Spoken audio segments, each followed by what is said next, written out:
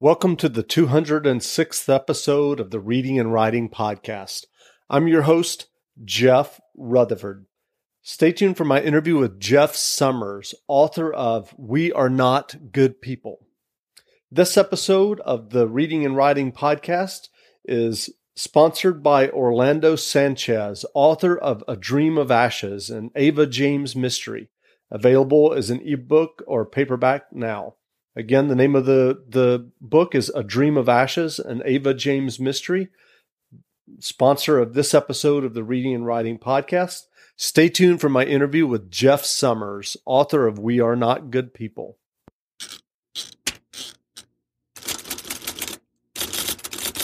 Welcome back to the Reading and Writing Podcast. My guest today is Jeff Summers, author of We Are Not Good People. Summers is also the author of the Avery Cates series of noir science fiction thrillers. Jeff, welcome to the podcast. Jeff, thanks very much for having me. I'm excited to be here. Sure. Well, I wondered if you could read a couple of pages from your new novel, We Are Not Good People. Sure. I'll just pick it up from the beginning with the two main characters, Lem and Mags, who are sort of low-level magicians, are in a desperate search for something, anything that will give them an advantage. Great. So chapter 1. There's a girl in the tub, Mag said. I looked up at him. His hair was getting long. It was glossy and silky, a grand black forest of hair. His eyebrows almost met in the middle, giving him a permanently sinister expression. I cannot actually pronounce his actual last name and called him Peter Maggs because it was better than calling him Peter the Indian Bastard. Excuse me. A 50-year-old dead girl, I asked, thinking bones and webs, a fine bed of off-white dust lining the tub beneath it. He shook his head, pushing his bandaged fingers into his pockets. Recent. I paused in the act of tearing up the carpet. We were broke again. Sometimes it seemed like we'd done all of this before, an endless cycle of failure. The last $17 we'd possessed had been spent on Nielsen, passed over with a pinprick of gas to make it look like 340 in 20s. And all Mags and I had to our names was what was pumping in our veins. We were fucking incompetent. In all things, we'd failed. We were wallowing in a nice, comfy pit of fucking spectacular failure, deep black and hermetically sealed. Me and Mags bound together forever and ever, with deep fishhook ties of ruin. I hauled myself to my feet, fished in my jacket pocket, produced a fresh bandage, and began working the thin wrapper free, difficult due to the damp and soiled bandages that adorned all 9 of my other fingers, and the fresh slice oozing blood on my index finger. Faint sparks of pain flared from my fingertips as I worked at it. I was careful not to let any blood drip anywhere, get smeared anywhere. Leave no mark. That was rule 1. No trace of yourself. Blood was usable for only a few seconds, 10, 20. After that, you couldn't burn it away no matter how big the spell. Best not to take chances. The apartment was supposed to have been a good score. We'd heard that Nielsen had a card up his sleeve, and the old drunk had a sheen of success about him, despite floating around our social level, which should have been our first clue. But Nielsen had been a pilot back a few decades, and he worked art, and thus had an aura of intellect and culture that was powerful attractive to men like Mags and me, small minds drenched in blood and peasant fare. The codger spoke with an adorable accent, and I had never gotten past the childish idea that all people with some sort of accented English must be fucking geniuses.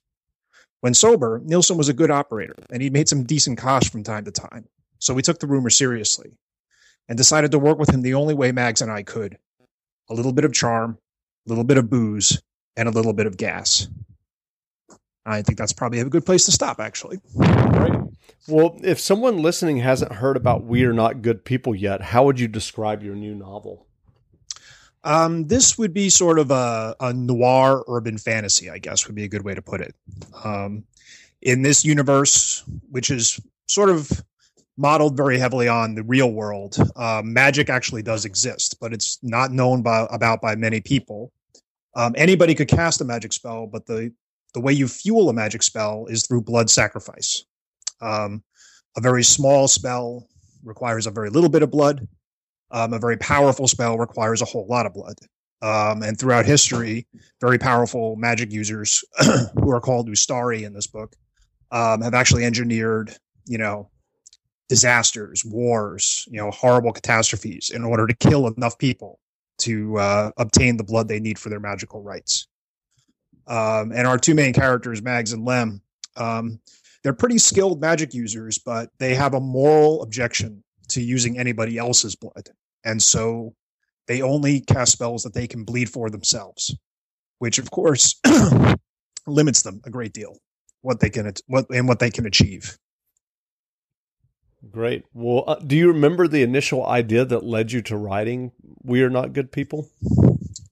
It started probably, about 25 years ago. I wrote a short story, and the short story has nothing really to do with the novel, but it was during a fairly pretentious period of my life where I was trying to write short stories that had, big ideas and meant something. And this one particular story had one scene that always stuck with me, where the narrator of the story walked out of a diner in the middle of the night.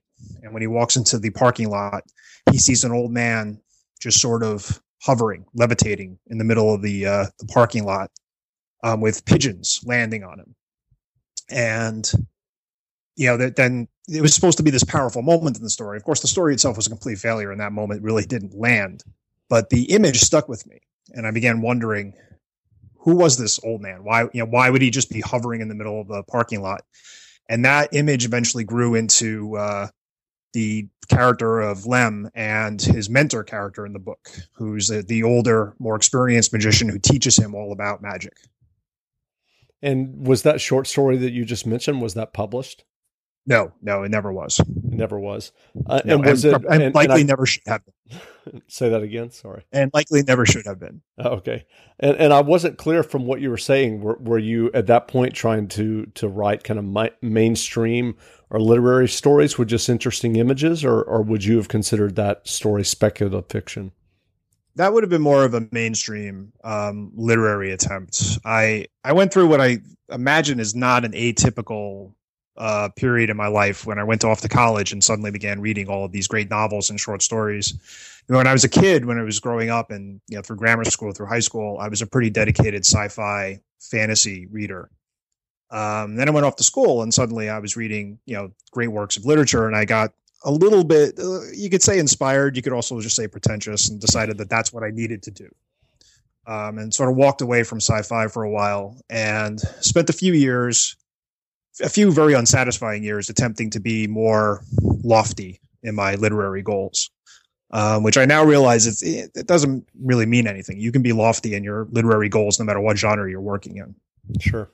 So what led you from writing, those types of pretentious stories back to kind of the literature that, in your words, you loved, science fiction and fantasy? I was trapped in a job, working, sitting in a cubicle. And one day I literally Googled how to get paid to write. And which again, I'm sure is not an atypical thing for aspiring writers to do. And it turned up a link to an online web publisher who no longer exists, and they were called Another Chapter. And they had this truly bizarre business model. What they wanted to do was serial fiction, and they wanted to get subscribers to pay them, I think it was $5 a month, and you would get one chapter of a book every week emailed to you. And they were taking proposals for all sorts of genres. And I had an old science fiction book that I had written when I was about 18 or 19 years old that had been sitting in a drawer. And I thought, just as an exercise, really, how about if I pull that out and I'll put together a proposal for them, because they had a very strict, system for proposing a book for them. Because I found that the less a publisher is going to pay you, the more difficult it is to actually get through their submission process. So they wanted character sketches. They wanted, a detailed synopsis of the entire book broken down into chapters, and all that. So I said, just as an exercise, just because I have this book sitting here, I haven't done anything with it. Let me work it up. And they liked what I did, and they accepted it. And then they managed to publish about 12 chapters before they went out of business, which is probably about 10 chapters more than I would have expected them to do. But that sort of reignited it for me. The book, that was The Electric Church, which is the first book in the Avery Cates series. And that I had so much fun reworking it. I had so much fun getting back into that universe that I ran with it. And that was the second book I ever published, actually. Gotcha. Well, you mentioned earlier that that was a novel, that the one that you pulled out of a drawer that you had written when you were 18 or 19. What has been kind of your your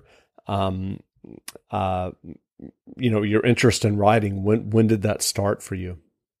Oh, I hate to sound like a terrible cliche, but it's since I was a little kid. I think the story I always tell is that when I was very small, and this was back in the days before we didn't even have cable TV, much less a VCR of any kind. This was back when you had 12 channels and then the UHF dial.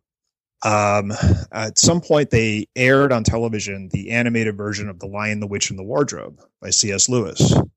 And I was really taken with it. I really enjoyed it. But back when I was a kid, when you saw something on television, it disappeared forever. It very rarely were things rerun, and if they were rerun, it was always sort of a shock.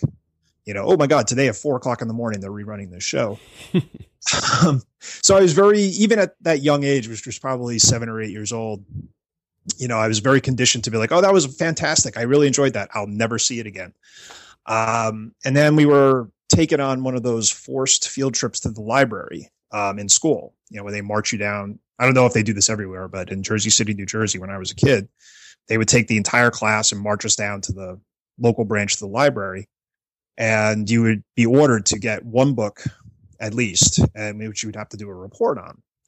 And of course, I went in there and I was looking for a book about magic tricks, or possibly Reggie Jackson would have been a suitable subject. I was just very excited about that. And I remember very distinctly walking by a bookshelf, and there was The Lion, the Witch, and the Wardrobe. And it had never actually occurred to me before that things on television might have source material, that there might have been something it was based on. And this was just absolutely mind-blowing to little Jeff. I mean, little Jeff just stood there, was like, oh my God, I can't believe this.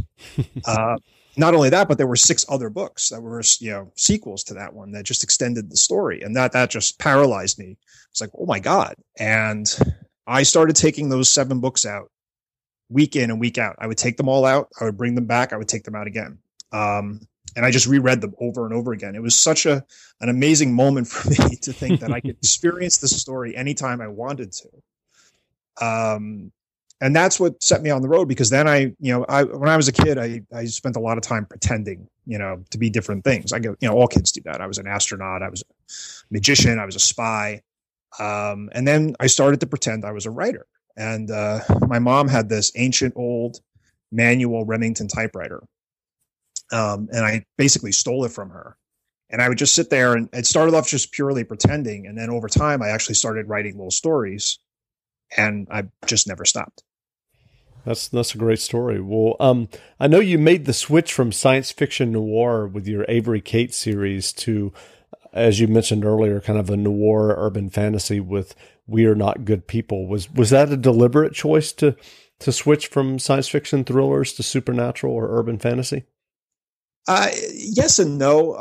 When I finished the 5th book of the Avery Cates series, The Final Evolution, at that point I had written 4 novels in 5 years, basically. And while that's not a punishing pace at all, it was a lot of time to spend in one universe with one character.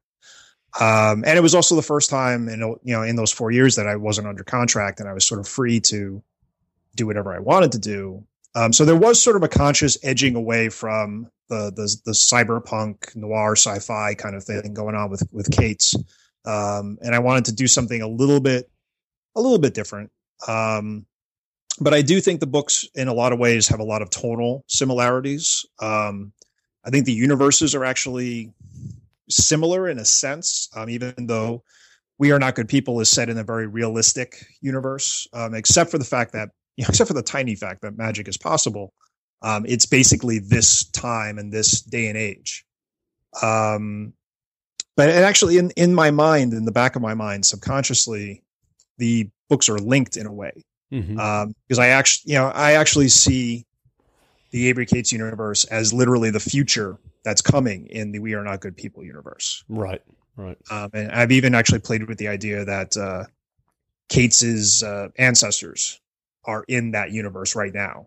And I've played with the idea of even having a character named Cates in there that would be like his great grandfather. But that would be purely for my own amusement. And there's far too much of that in my books already. So I've sort of backed away from that a little bit. Gotcha. So what is your writing process like? Do you outline extensively or do you write more organically? I did a presentation at a conference a year ago talking about just that subject and the terms pantsing and plotting, like when you write by the seat of your pants and you're just pantsing along, as opposed to outlining everything very carefully. And I came up with the term plantsing because I always start off, when I was younger, I was definitely an inveterate pantser. I just made everything up as I went along. I completely disdained any kind of outlining. And part of it was, for me, when I outline too extensively, it's very much like I'm writing it already in my head. And then when it's time to sit down and actually write it, it's sort of like keyboarding. It's like transcribing what I've already done. And it's a little more boring and it's a little more laborious for me because I don't have that spark of discovery anymore. So I used to just always sit down and just bang it out. Then I would go back later and try and figure out where the problems were and, what needed to be done. These days, what I do now is I start off sort of pantsing along. I'll start off just writing off the top of my head. But when I run into trouble, when I run into plot difficulties or, writer's block or something like that, I've taken to actually stopping where I am and then going through what I've already written and outlining a little bit from there. I'll start by creating a skeleton outline of what I've already created just to make sure it all hangs together and that it sort of makes sense. And then I'll outline a little bit further from there. And this way you can do sort of branch offs. What if I did this and see what happens? Or what if I did this and see what happens?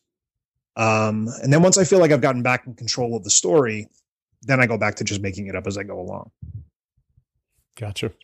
Well, given your success in publishing the Avery Cates series and now We're Not Good People, what advice would you have for aspiring writers who may be listening who would one day like to have their own novels and stories published? I don't think I have any magic words of wisdom. And I think probably most writers have this reaction when they're asked this question. It all boils down to, do the work. There are no shortcuts. I submitted a lot of manuscripts. I wrote a lot of query letters, before I landed an agent, before I sold the novel. I don't think there's any real other way around it unless you have some special connections, which is a whole other situation. And if you do have special connections, do not hesitate. Don't feel bad about that. Use them, for God's sakes. I'm not one who resents people who have, an uncle, who can get them a contract. Go for it. You call your uncle, for God's sakes. But otherwise,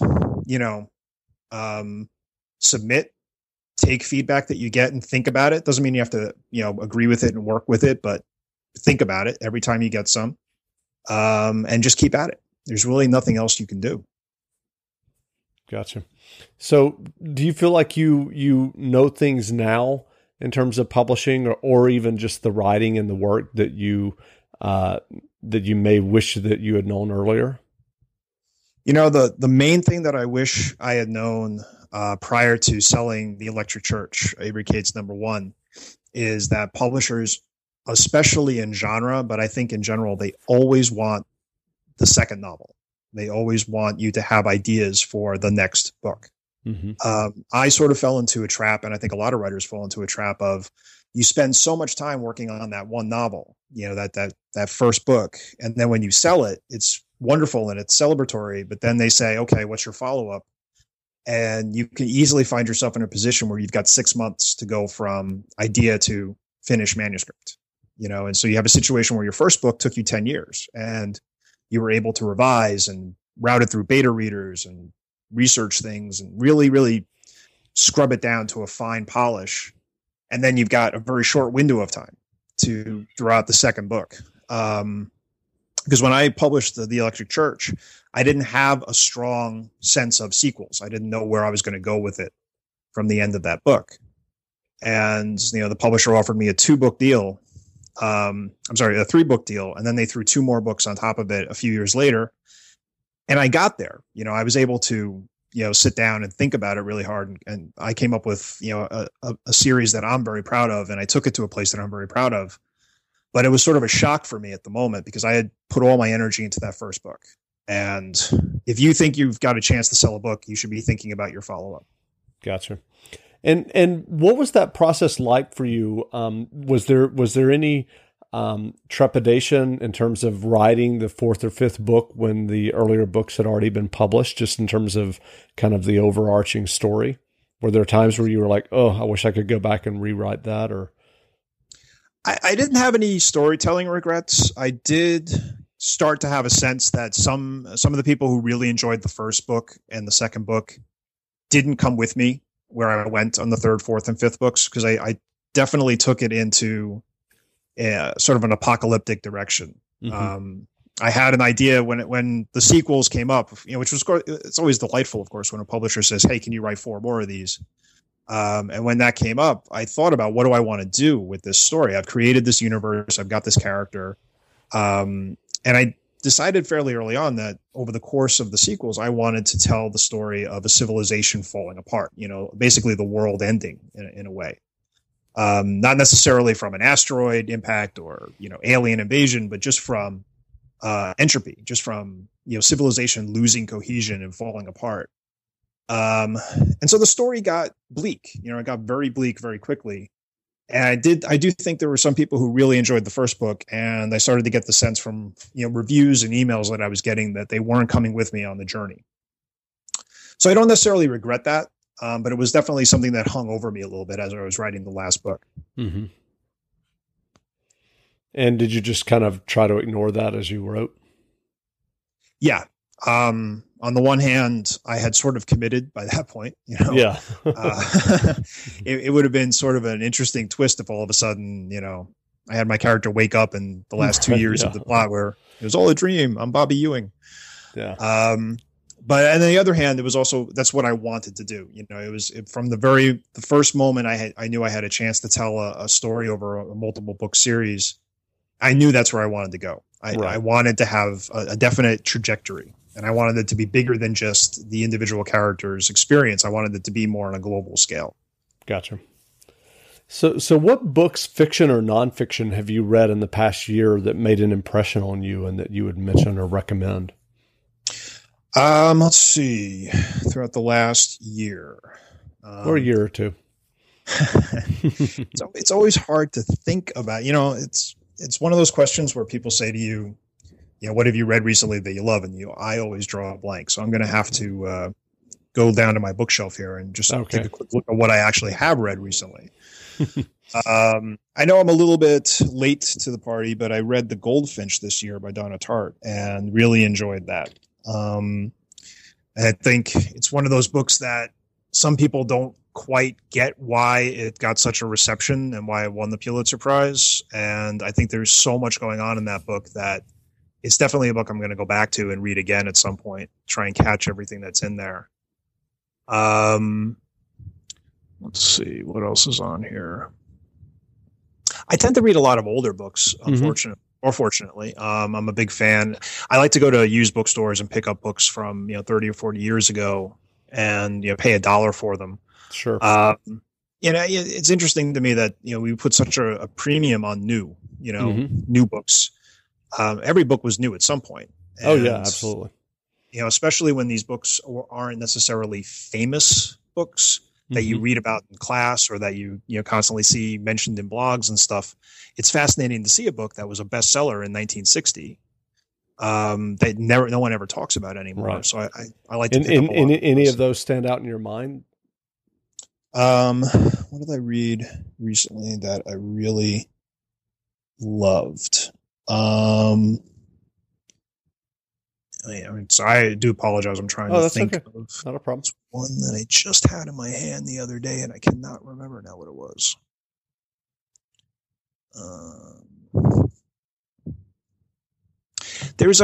I found this book recently. It's called, no one will ever have heard of this. It's called The Crime Book of J.G. Reader by Edgar Wallace.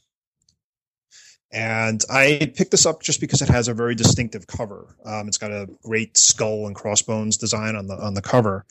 And I bought it at, I think, some used bookstore in New York City about 6 months ago.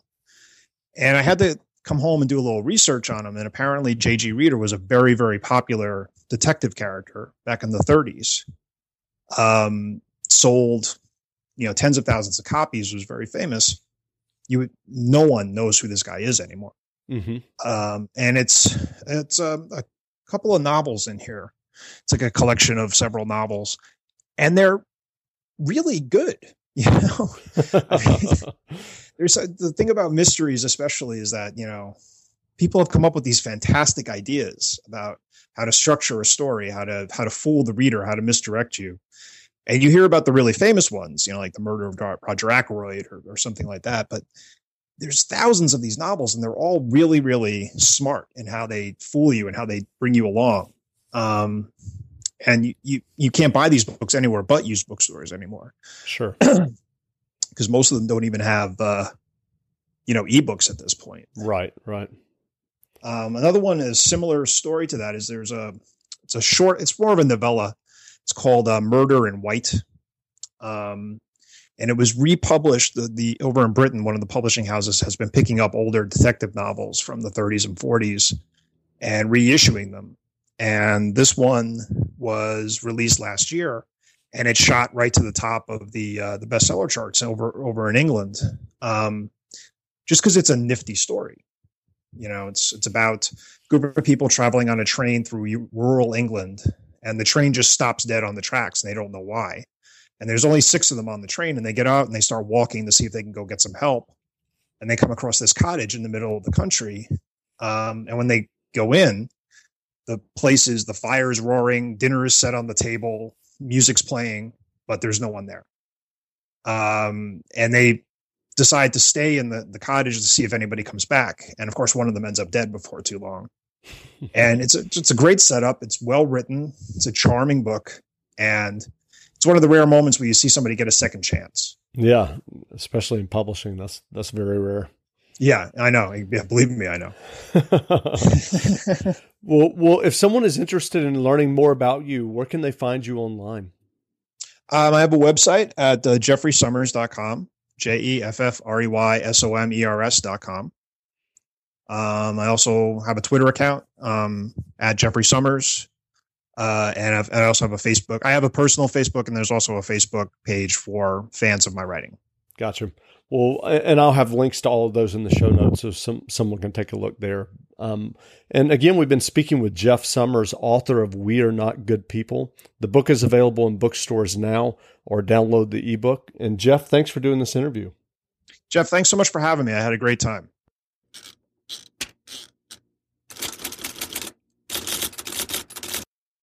You know how to book flights and hotels. All you're missing is a tool to plan the travel experiences you'll have once you arrive. That's why you need Viator. Book guided tours, excursions, and more in one place. There are over 300,000 travel experiences to choose from, so you can find something for everyone. And Viator offers free cancellation and 24/7 customer support for worry-free travel. Download the Viator app now and use code Viator10 for 10% off your first booking in the app. Find travel experiences for you. Do more with Viator. Ohio, ready for some quick mental health facts? Let's go. Nearly 2 million Ohioans live with a mental health condition. In the U.S., more than 50% of people will be diagnosed with a mental illness in their lifetime. Depression is a leading cause of disability worldwide. So why are some of us still stigmatizing people living with a mental health condition when we know all of this? Let's listen to the facts and beat the stigma. Ohio, challenge what you know about mental health at beatthestigma.org.